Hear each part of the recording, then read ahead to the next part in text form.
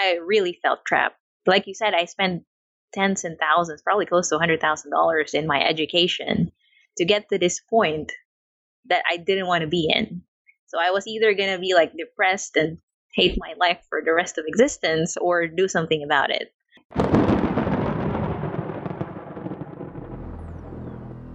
In a time plagued by groupthink, a tribe known as the Millionites have emerged from the depths of time to alter our trajectory for the betterment of humanity. These are their chronicles.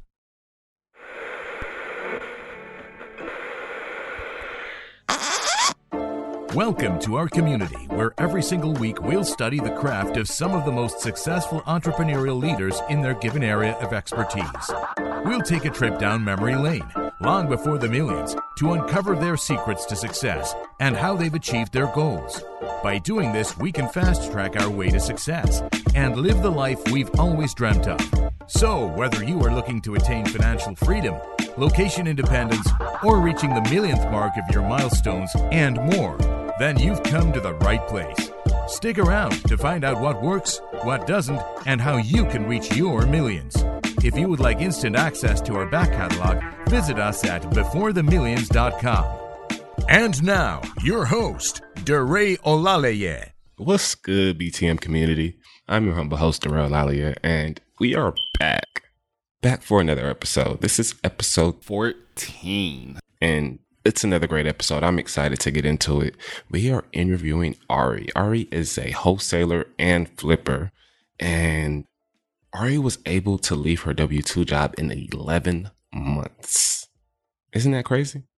Can't wait to get into her story, guys. You're going to enjoy it. Going to take away a lot from her story and, her why and how she got started. It's going to be amazing. I'm recording this on a Sunday morning. It's 8:44 a.m. and woke up around 6 this morning and did some Sunday cleaning. Just got off the phone with my mom. Her birthday just passed. Super excited that she's joyous and she's happy and, she's getting everything she wants out of life. A lot of times I talk about the misconceived reality that our parents faced and our grandparents faced and how they passed it down to us. And, just from things on how school works, how the economy works, how money works, things like that. I would always be talking about our parents in the sense that, most of our parents, a good amount of our parents. And it's funny because my mom listens to the show when I'm talking to guests and I'm talking to you guys and I'm telling you guys about how we were raised to think and things of that nature. I was fortunate enough to where my mom, isn't or wasn't an example that I couldn't follow. From day one, my mom has been the number one influence in my life. And it's funny because I've watched her be an entrepreneur all her life and I've learned so much from her. Like my mom has opened up and owned daycares to grocery stores, to cleaning services, to patient services, to childcare services. My mom has done it all. And I've been able to watch her grow and flourish. And my mom is not from here. She's not, she wasn't born here. My mom was born in Nigeria. She came to the United States when she was younger. She came to go to college here and she was the first one to ever do it. What's crazier is my mom didn't even get her citizenship until, maybe a decade ago. So she's the ultimate hustler. She's been getting it off the muscle since day one. And she's always, kind of been on that path. And it's crazy because I didn't pick it up sooner. The top things that my mom wanted me to be growing up were a doctor, a lawyer, an engineer, an actor. She still thinks I'd be the best actor in the world. But we never really talked about entrepreneurism or businesses, owning businesses or buying businesses. And that's all she did.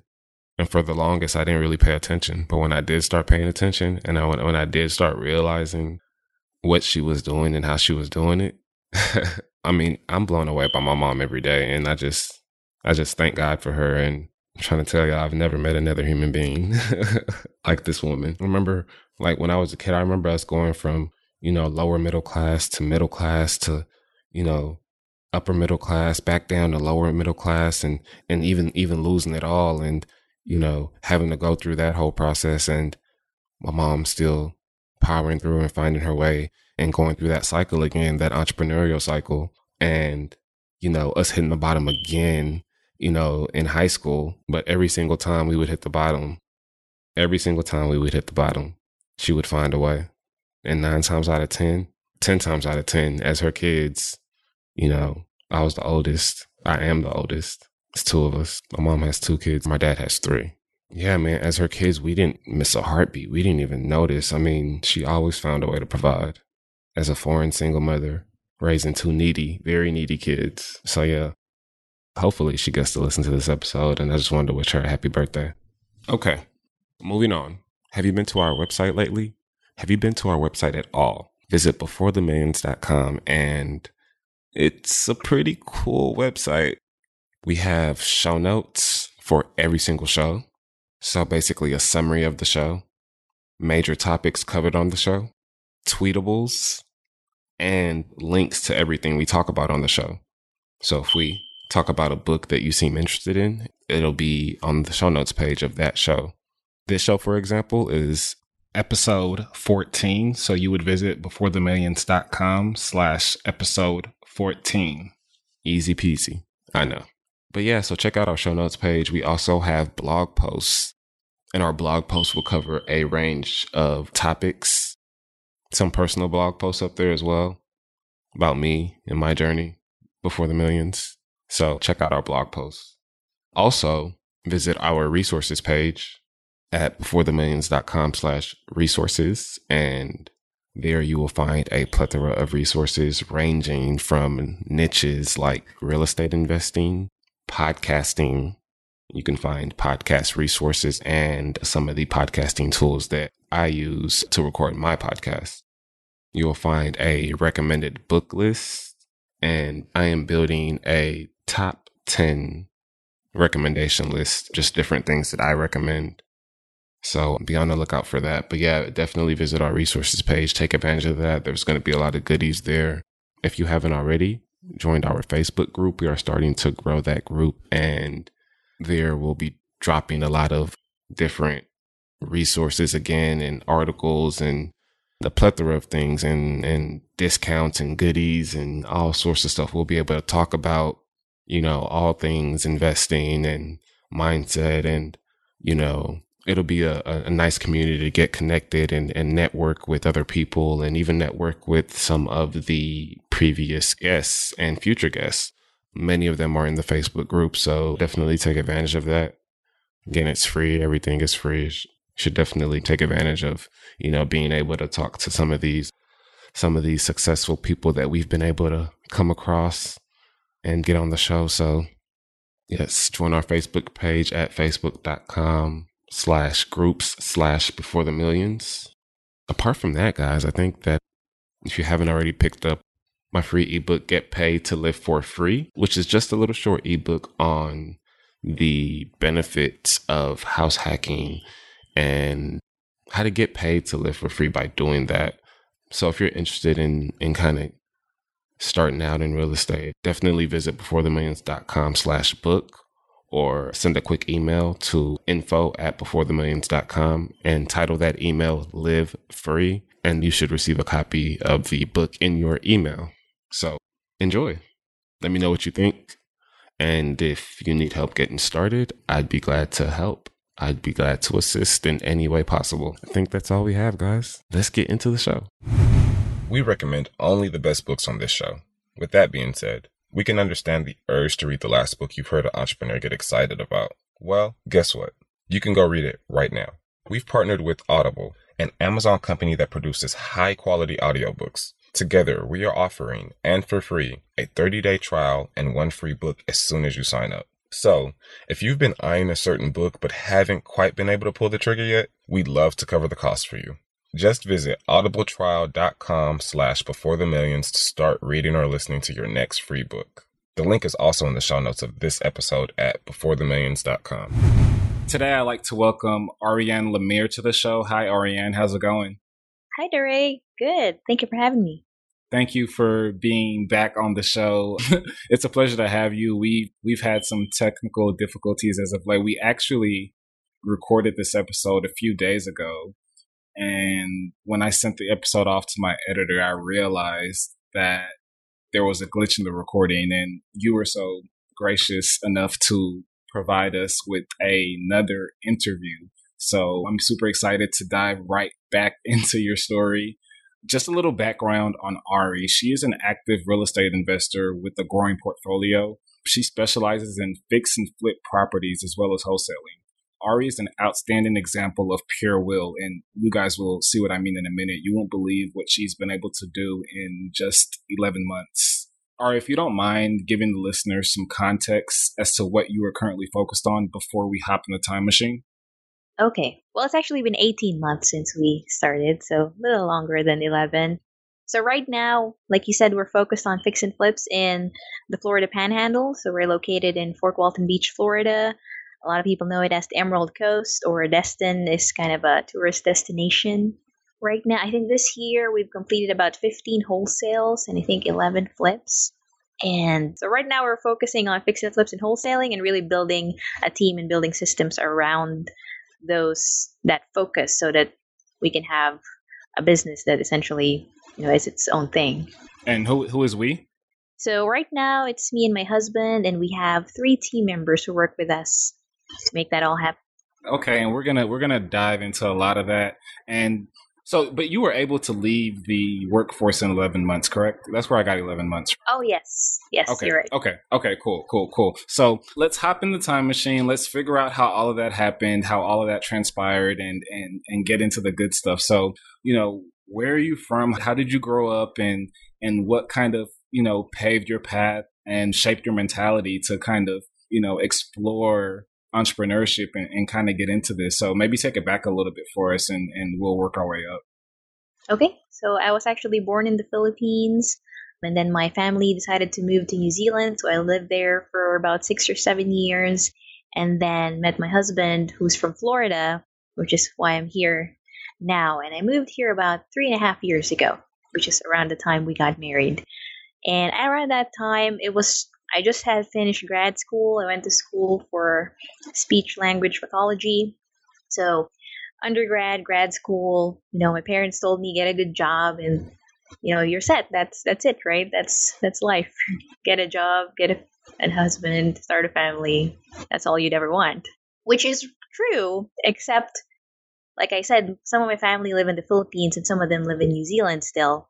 And Chris's family live in Florida. So once we started working, I really just felt trapped because, I was in the medical field and I worked crazy hours. I couldn't hardly get time off.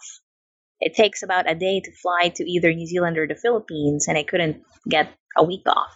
So I just realized I couldn't, the job that I thought was going to be my life, I couldn't do that because we'd never see my family, and how would we ever even start our own family if they can't have time with their grandparents and relatives? So that's really where it all started. I felt trapped. We had an early life crisis, and we started looking for a way out of that. So I think our original plan was to just save, live as frugally as we could and save all the cash we could until we could reach this goal. And I think the plan was to save $1 million and put it in the stock market and get 5%. And we were going to be happy living off of that indefinitely. So that's kind of where it all started. Okay. So your plan, and we'll kind of get into your why in a little bit here about your family and how you wanted to start a family. But your plan was to save up $1 million, or roughly $1 million, and earn a 5% return through the stock market or some asset vehicle to finance your lifestyle. Is that correct? Yes. So let's kind of walk through that process. How did you start going about doing that? And maybe what happened in that process that made you change your mind? Okay, so like I said, we just started saving. And while we were saving, we were researching the stock market and other investment vehicles. And I think while we were Googling, we found Bigger Pockets, which is like a kind of a real estate forum. And we watched one of the webinars, and they were talking about all these great returns, much higher than 5% that we were aiming for. And we were like, if we could do that, just try one of those investment vehicles in real estate, then we'd get to our goal a lot faster. Not to mention, we could get more out of our money once we do get that goal. So we started off buying rentals, is where we started. Bought a couple. They didn't really need much work. We used something called the delayed financing exemption, which is if you buy a property for cash and it's worth like 25% more of what you bought it for, you could finance pretty much all your cash out. So, like I said, our first plan was just to save. So we had saved, a chunk of money, and then we bought those two rentals right after the other because of that whole way you can do it, delayed financing. So really quick, Ari. So your plan was to save. Now, did you have any student loans at the time? Yes, I did. So, you're working a full-time job and you're able to save a substantial amount of money, obviously, for rentals because you're trying to save $1 million. So how were you able, just advice for the listeners, how were you able to save so much money to invest in real estate and pay off your student loan debt and kind of, finance your living at the same time? Seems like a lot on your plate. How were you able to do all of that? We pretty much, like when we first got married, we still lived like broke college students, even though we both kind of had good kind of median income jobs. So I think our expenses, even today, we only spend like $2,000 a month on living expenses. So we just try to keep it real low because we know like the value of $1 now, like we can grow that so much faster if we can just keep our expenses low now and invest. And then in the future, we can, we can splurge on other things, but we don't really need much right now. So was there like a method that you used to figure out how much you would put away for savings or for real estate and how much you would dedicate to student loans per month? So what actually happened with my student loans is I actually just saved a good chunk of my paycheck for the first year and just paid it all off. So which might not be the best right now because I think my student loans were at like 6% interest and we make a lot more than that now in real estate. So it might not be the best for every listener, but at that time, that was the only thing I knew. So I had the 6% debt and I'd rather pay it off than have it accumulate. So I just paid it off right away. I understand that. And, it's something that I think a lot of us deal with, especially, turning over a new leaf, because it's like we all hate, debt, especially debt that doesn't pay us. And, it's easy to kind of think, hey, like, let me pay off, let's just say you have $30,000 worth of student loans. Let me pay off $30,000 worth of student loans. That's, that's charging me 6% interest because I don't want to be a debtor. But right. Kind of what you said, if you're able to take that 30,000 and put it in an asset that's yielding you more than that 6%, then sometimes it makes sense to not pay that off. So I definitely see where you're coming. And it's hard to make a distinguishment for that decision. But I'm glad that you were able to pay off your student loans and, you kind of have this, retrospective outlook or insight of the situation. And you're able to kind of give us advice and people in similar positions can kind of figure out if they want to start investing in an asset class that pays more than the interest that they're being charged on their student loans and other loans, or if they just want to, take care of that. So it's definitely something to think about. So you paid off your student loans and you started saving up for real estate. Where did you get your real estate education from? How did you kind of just start buying rental properties? So I said that we came across biggerpockets.com. Yep. So actually most of my education was from there. I just, like when we watched one of the webinars, I was like, wow, this is amazing. And after that, I just started reading all the blogs and forum posts. If I had a question, like I'll type it in the search box and usually there's like 10 other people who asked it. So yeah, most of my education was from there actually, and really just doing it.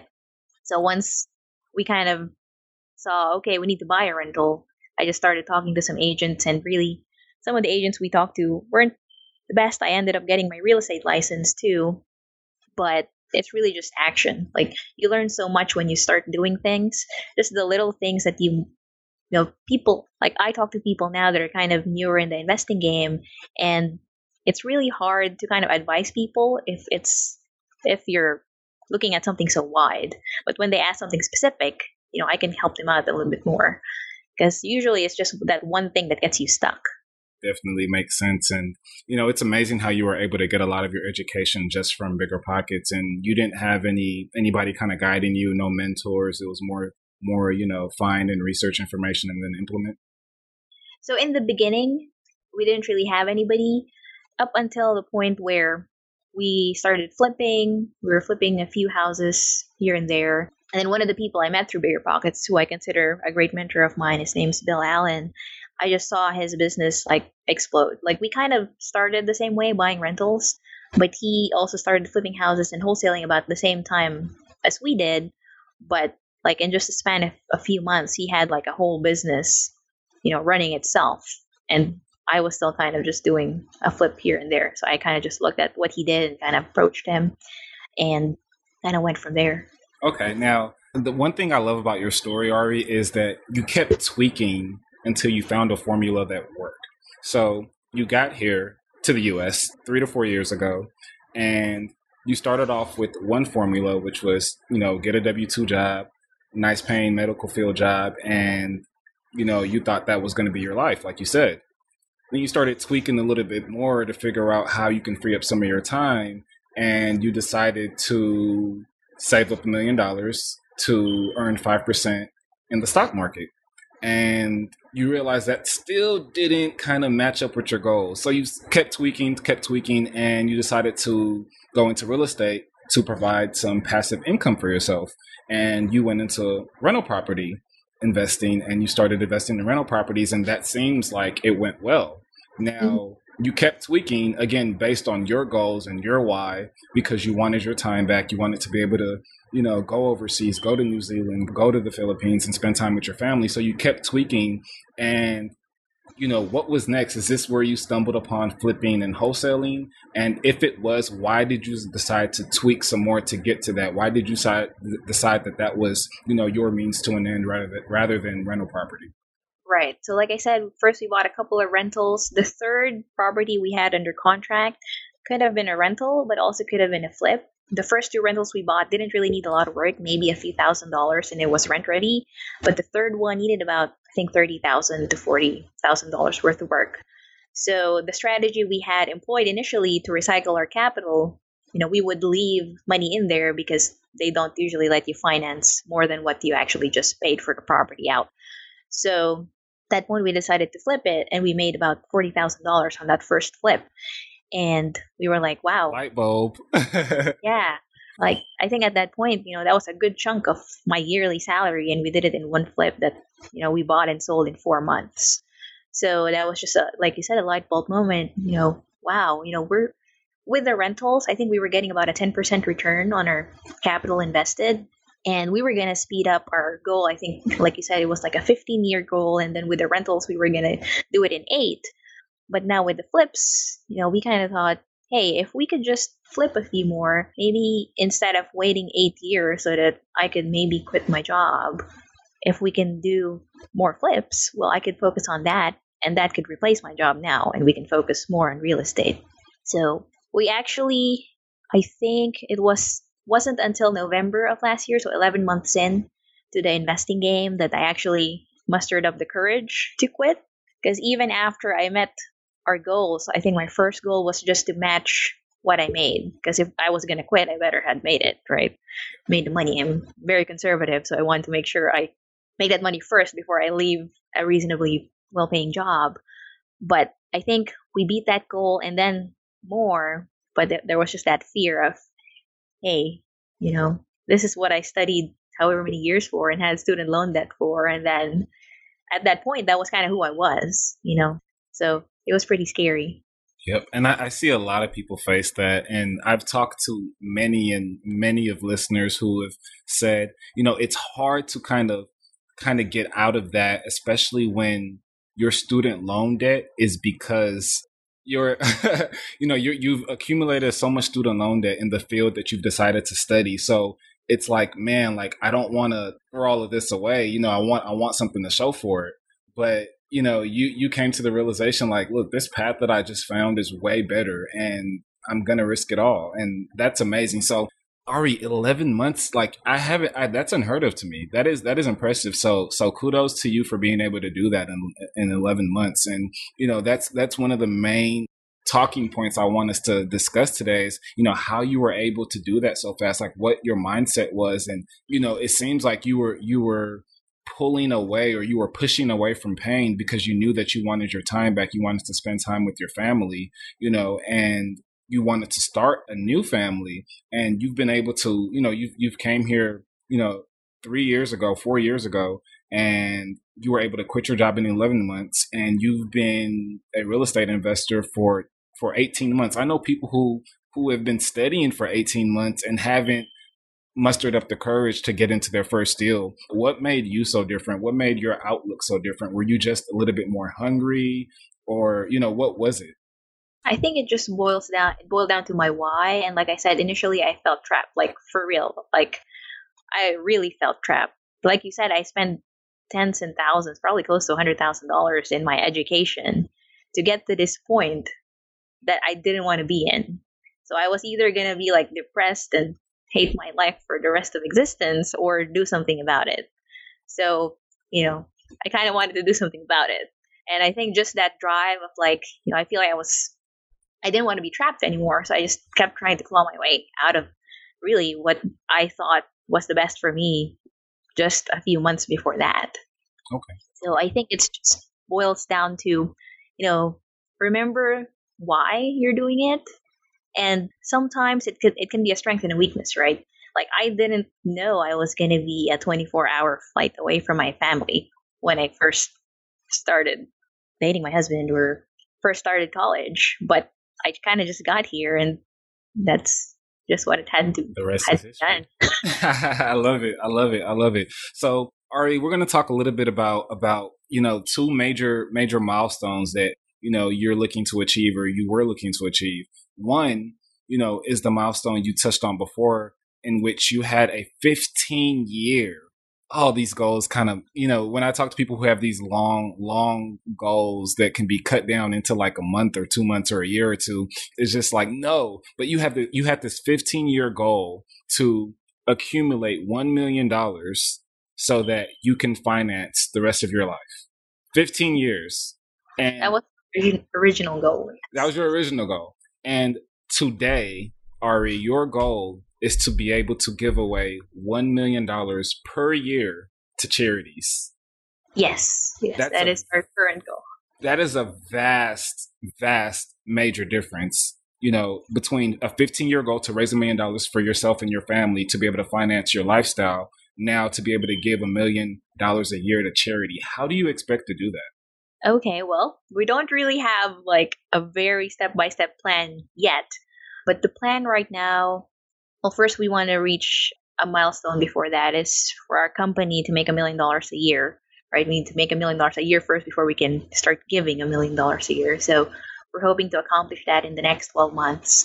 And really, we're working on, like I said, we have team members, and it wouldn't really be possible for it to just be me to wholesale these 15 houses since January and flip 10 houses since January, right? So we're looking for great people who can be part of like our team and just help us grow this business. And they need to have the same kind of goals as us and core values of kind of just, it's more really about giving now.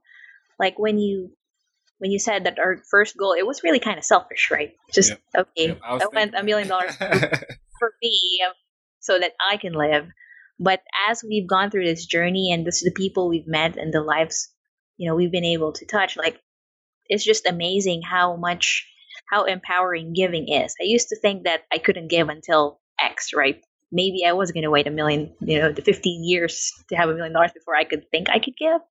But really, we can start now. And since we started giving, it excites me more now. Like that $1 million a year goal, like it excites me so much that like our goals are met now. Like, basic food and shelter and seeing my family, I can do that now.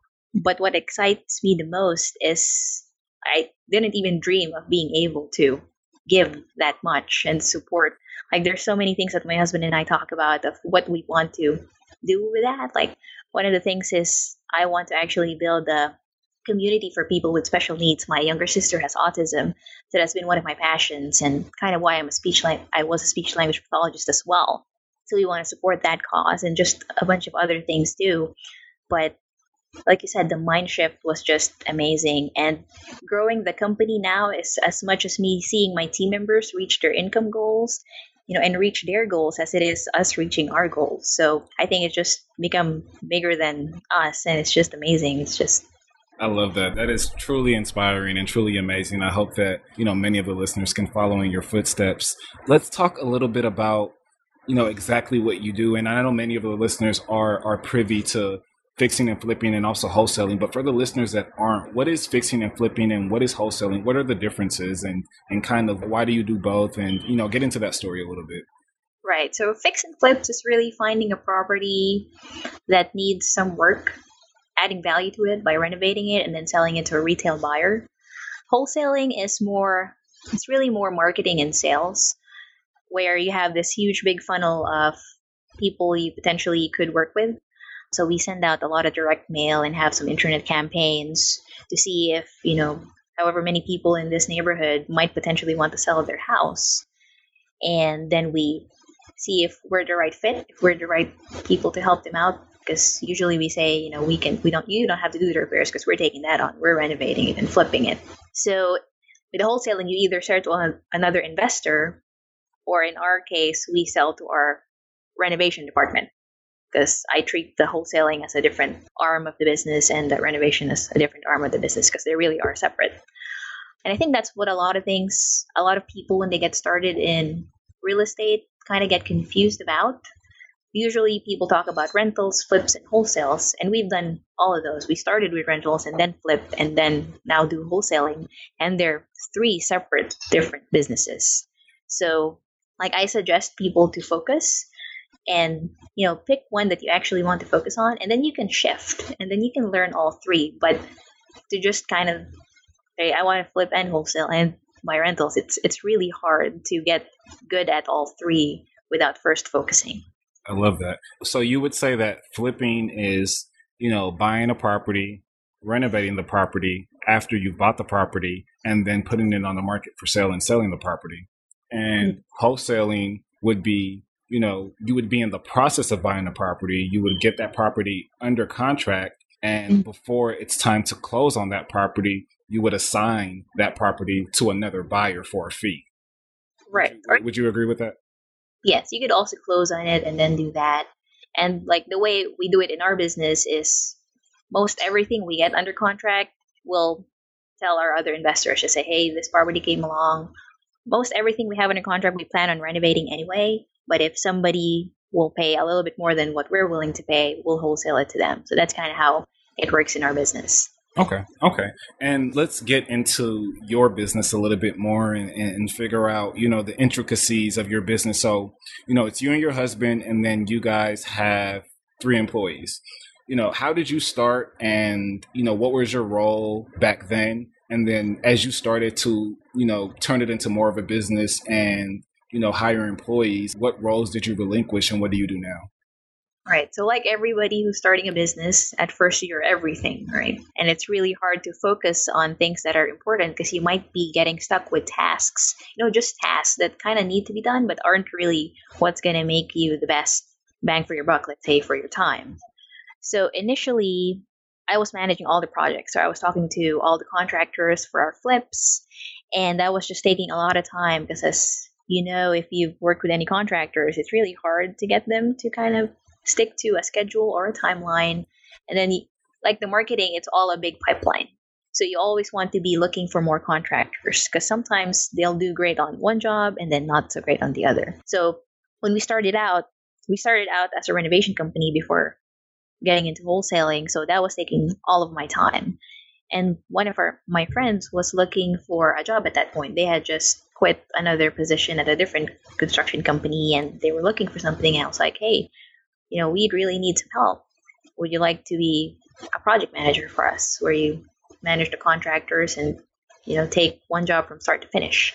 So that was a great blessing for us.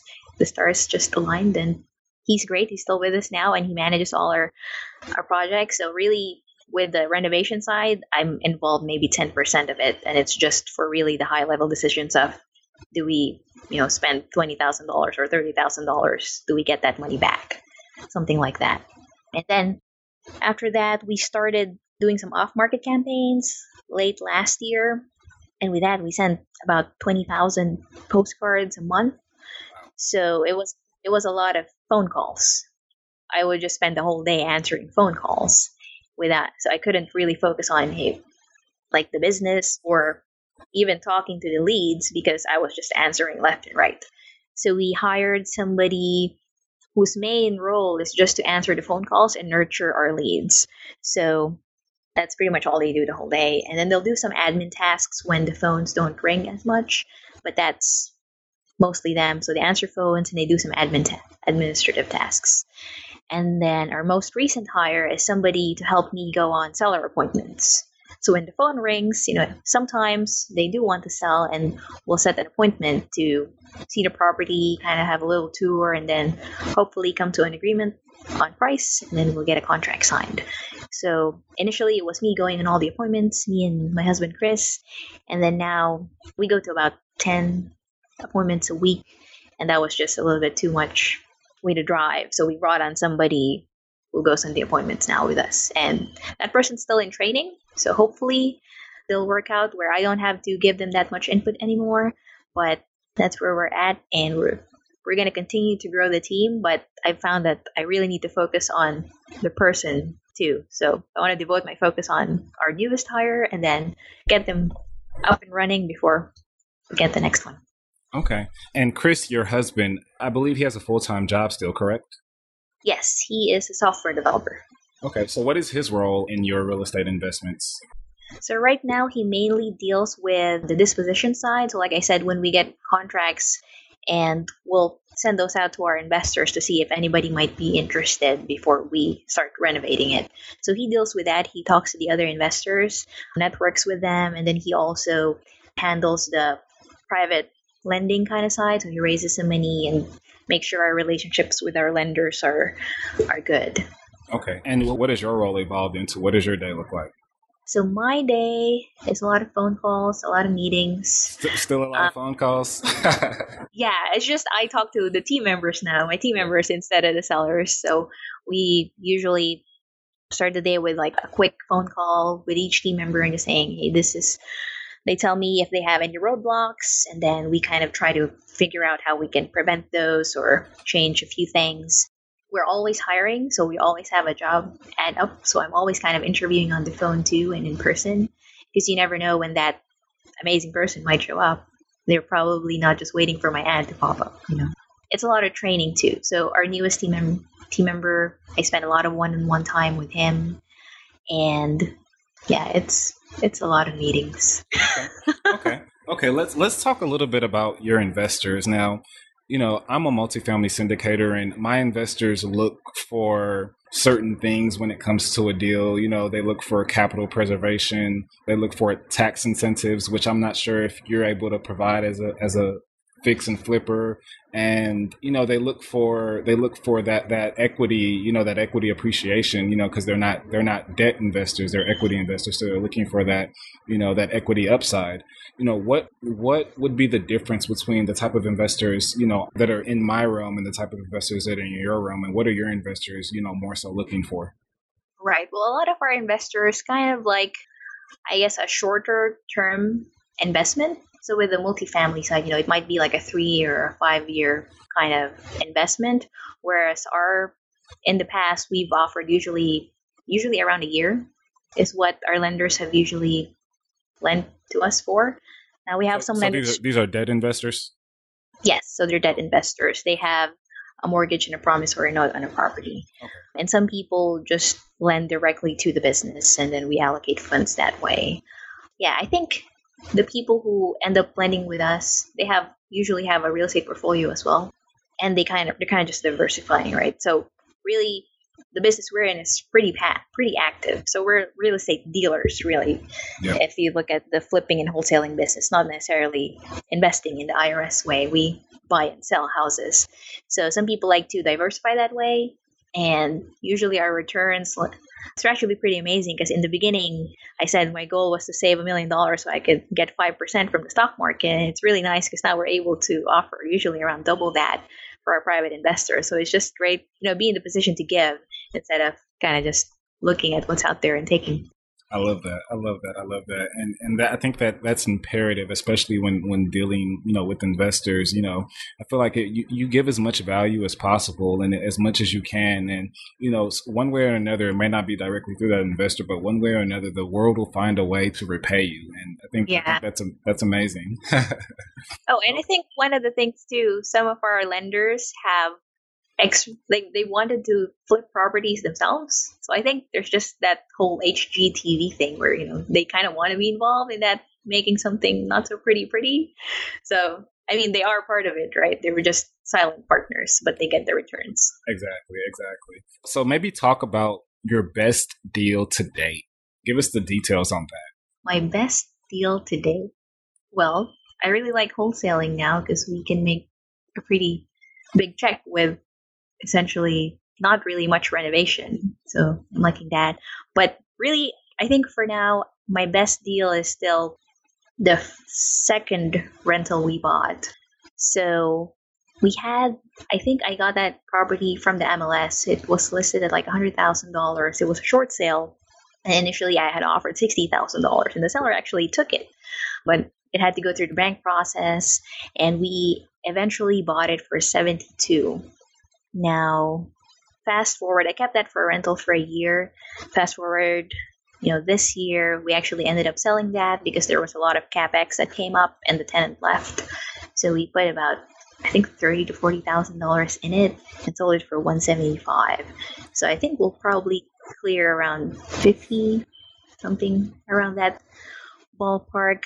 But it's just one of the best deals because it was right at the beginning when, it was our second deal. We didn't really know kind of what we were doing and we were just taking massive action. And I mean, $100,000 on the MLS, who knew the seller would take $60,000 and the bank eventually took 72. Or also it was a very short sale that closed in 2 months. So I think it was just a great blessing. The stars just aligned and it was a great deal. So that's my favorite deal so far.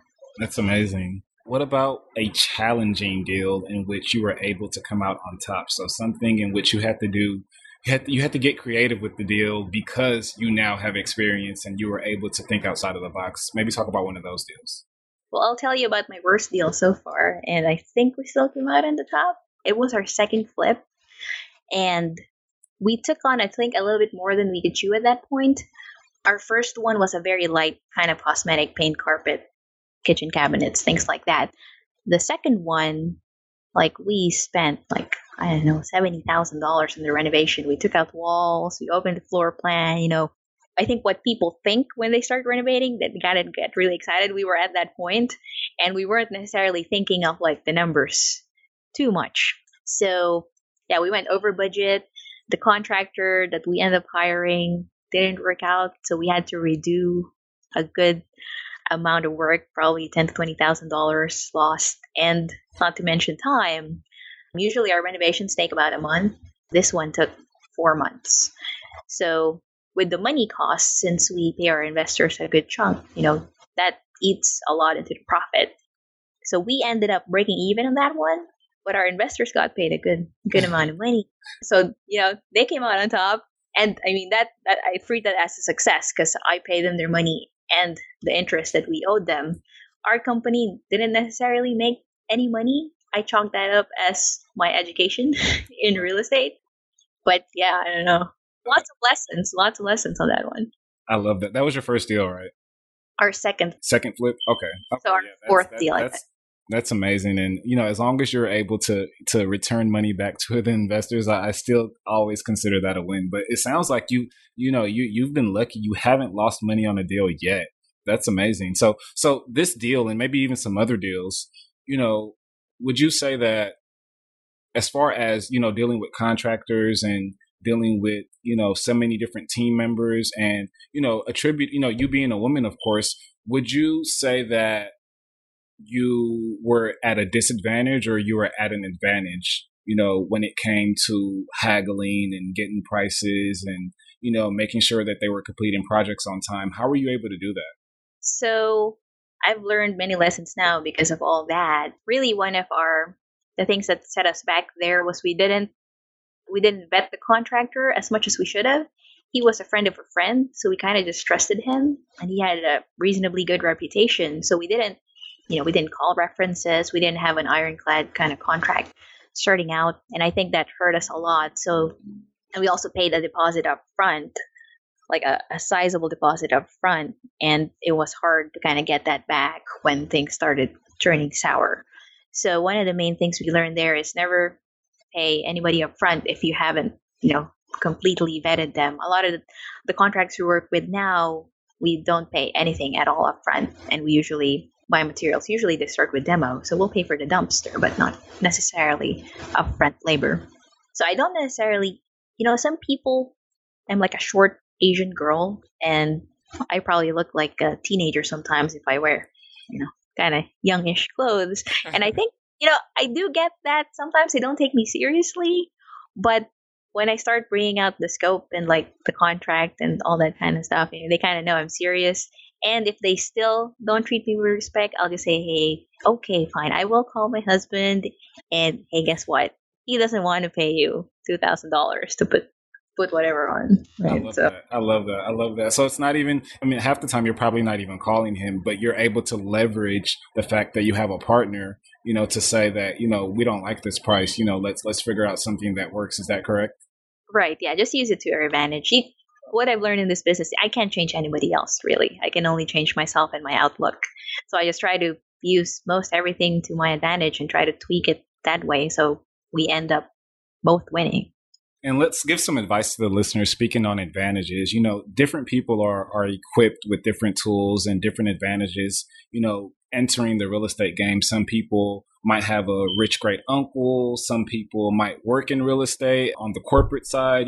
Everybody has their advantages and disadvantages. Right. But, let's just say we have a listener who has no real estate experience, who has no background in real estate, who doesn't have a rich uncle or somebody to kind of guide them through the process. What would you say is the best way for them to get started? Well, I had none of those. So I do recommend you diving into a lot of the free resources out there. Like there are a lot of great podcasts like The Raise, and then Go to Bigger Pockets and things like that, and just kind of absorb information. And then after you do some of that, I would recommend you reach out to somebody local, maybe kind of just take them out to coffee and see how you can add value to their business potentially. And with that kind of a give and take, ask them questions, ask them to kind of mentor you. And I think that's the best way you can go about it. Because like I said, I made a lot of mistakes in the beginning. That really long project where, we broke even. That was a lot of my time, right? I wish I didn't have to spend my time on education. But if I had a mentor, I actually asked questions, I probably wouldn't have been in that spot. So I do recommend people just approach somebody who's just a little bit more experienced than you. And usually everybody's pretty generous with their time, especially if you're also saying, hey, can I help you out somewhere? Yep, love that. Superb advice. So let's kind of jump back into your story, Ari. And, the day that you quit your job, or maybe let's talk about the day after, whichever one was more climatic or anticlimactic, what did you do the next day? Were you like completely bored out of your mind, or were you overwhelmed with the amount of work you had to do, or were you kind of like, oh no, why did I just quit my job? I don't know what to do next. Or how did you feel, and what did you do that next day? It was funny. I think I probably went in my job, I could do PRN where it's like as needed on call. I think I actually probably did like an hour or two of my previous job back then. But in terms of I was really scared actually when I let go of the W-2 job because, it was years of education, tens of thousands of dollars of student debt. And it was just really, really, really scary. But I realized that, I was just really preventing myself from moving forward. At that point, we had already made probably twice or even more than that, twice or more than my salary before I quit. And I'll share this little story, a little epiphany I had where we had one of my coworkers, I think we had him scrape some popcorn ceilings or something. And at our job, he wasn't getting paid very much, like I think close to minimum wage. And at the popcorn sealing job, he got paid like $50 an hour because he did a great job and he did it fast. And we were trying to get him on board with one of our contractors to do more work with us. And I thought, this is a great opportunity. You're going to make twice or more than what you're making now. And it's a better, job. And he didn't take it. I was like, what are you doing? Why did you do that? But I mean, I love him for that because that made me realize that I was doing the same thing, right? Like I had made twice my salary doing this on the side at nights and weekends and spending all this time. But if I could just focus on this, I could probably take this business to a whole new level. And we have this year. Like we already did 3 times what we did last year and it's only July. But that was because I let go of that fear of failure. I was afraid of failing because I wouldn't have the excuse that I had a W-2 job anymore and couldn't focus. And kind of just took ownership of my future and the business's future. So yeah, I think it took me a little while to figure that out, but it was one of the best decisions I've made. So I love how your aha moment came about. So does your coworker still work there, or is he scraping popcorn ceilings? What is he doing?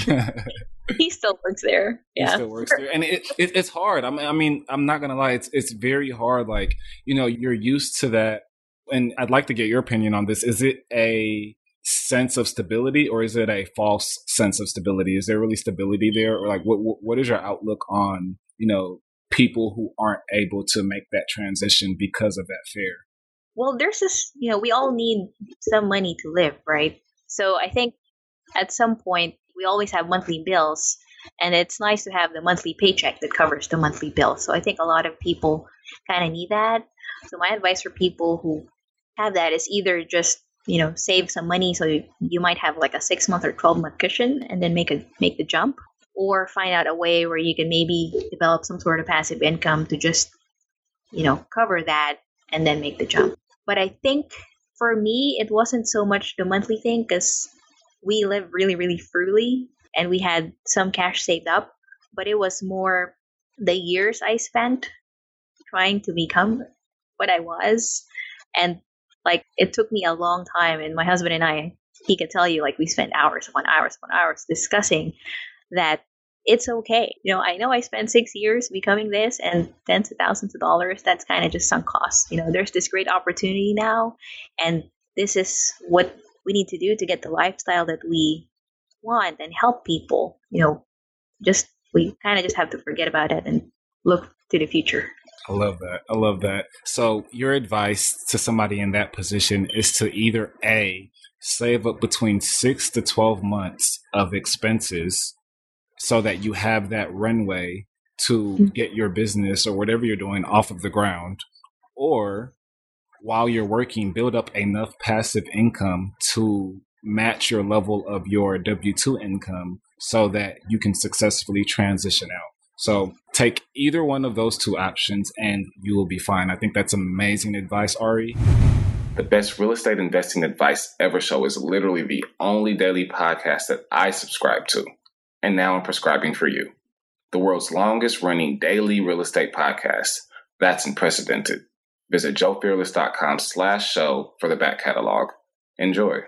You are listening to the Before the Millions. Before the Millions. Before the Millions. Before the Millions. Before the Millions podcast.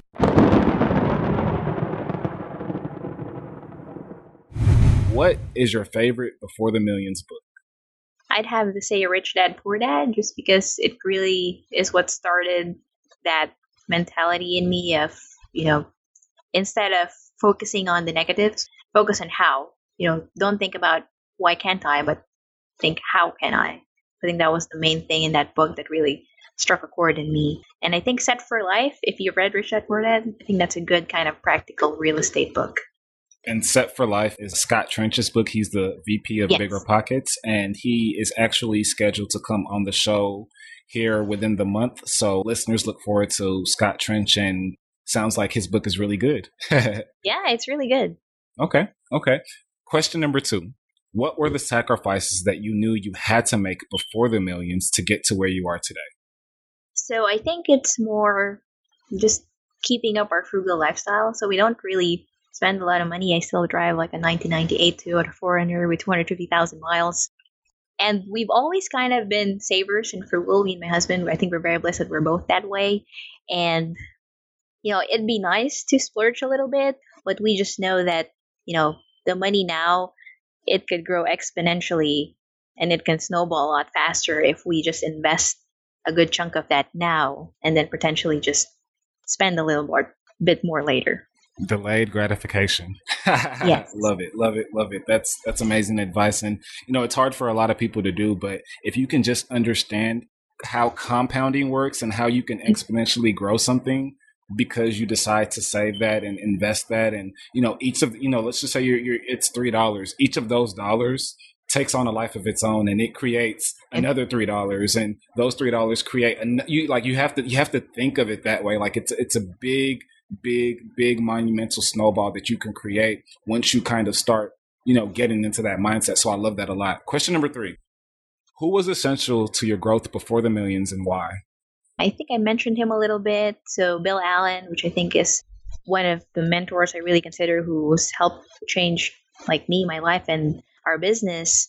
He started around the same time kind of as us, and he's just taken his business to a whole another level. And just watching him do it and grow, I think just really encouraged me to do it as well. And we're good friends.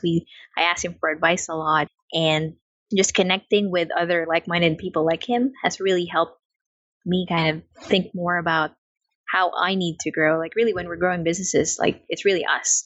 In order for the business to be better, like I need to change so much of me as a person and me as a business owner so that we can progress. Love it. Why do you think so many of us are stuck before the millions, even though we have every intention on getting to the millions? So I think it kind of boils down to your why and also taking responsibility for your future. Like, I had a lot of excuses too, and sometimes I still make some excuses for myself, and excuses are fine. It makes us feel better. I can say I'm a short little girl and that's why contractors don't talk to me. That's okay. That makes me feel better for a minute. But I also know that I need, like with our business, we renovate houses, right? We need to have contractors who do what we tell them to do. So I can give myself that excuse, but also I need to take responsibility for what my business needs to become.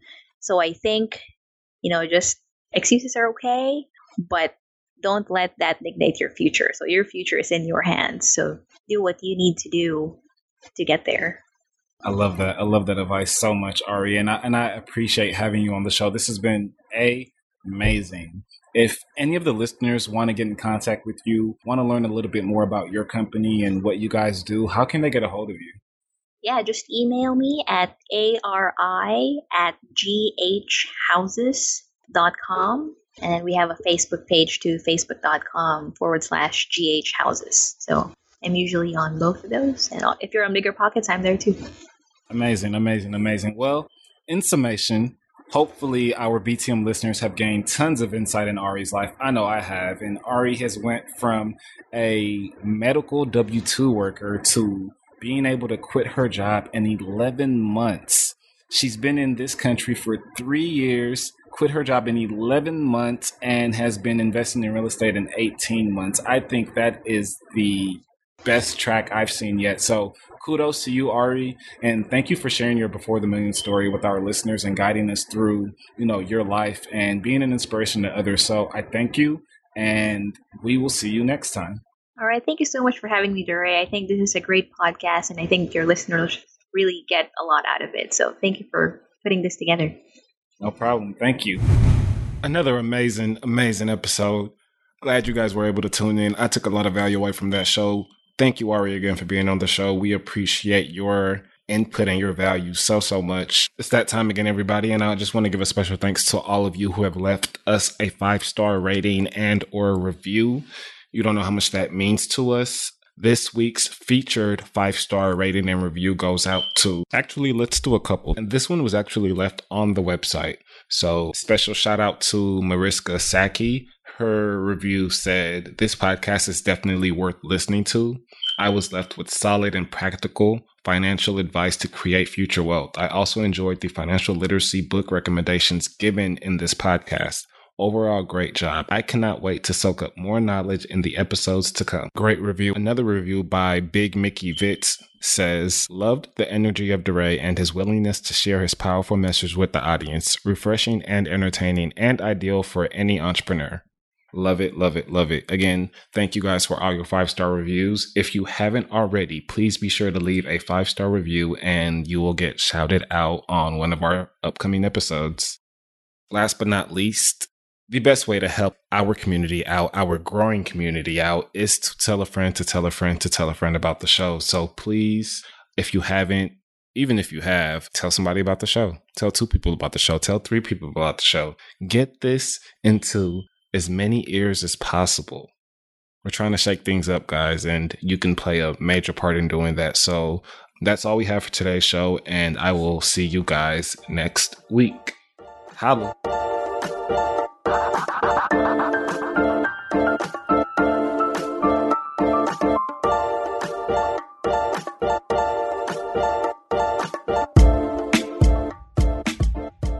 How many licks does it take to reach the Tootsie Roll center of a Tootsie Pop? The world may never know.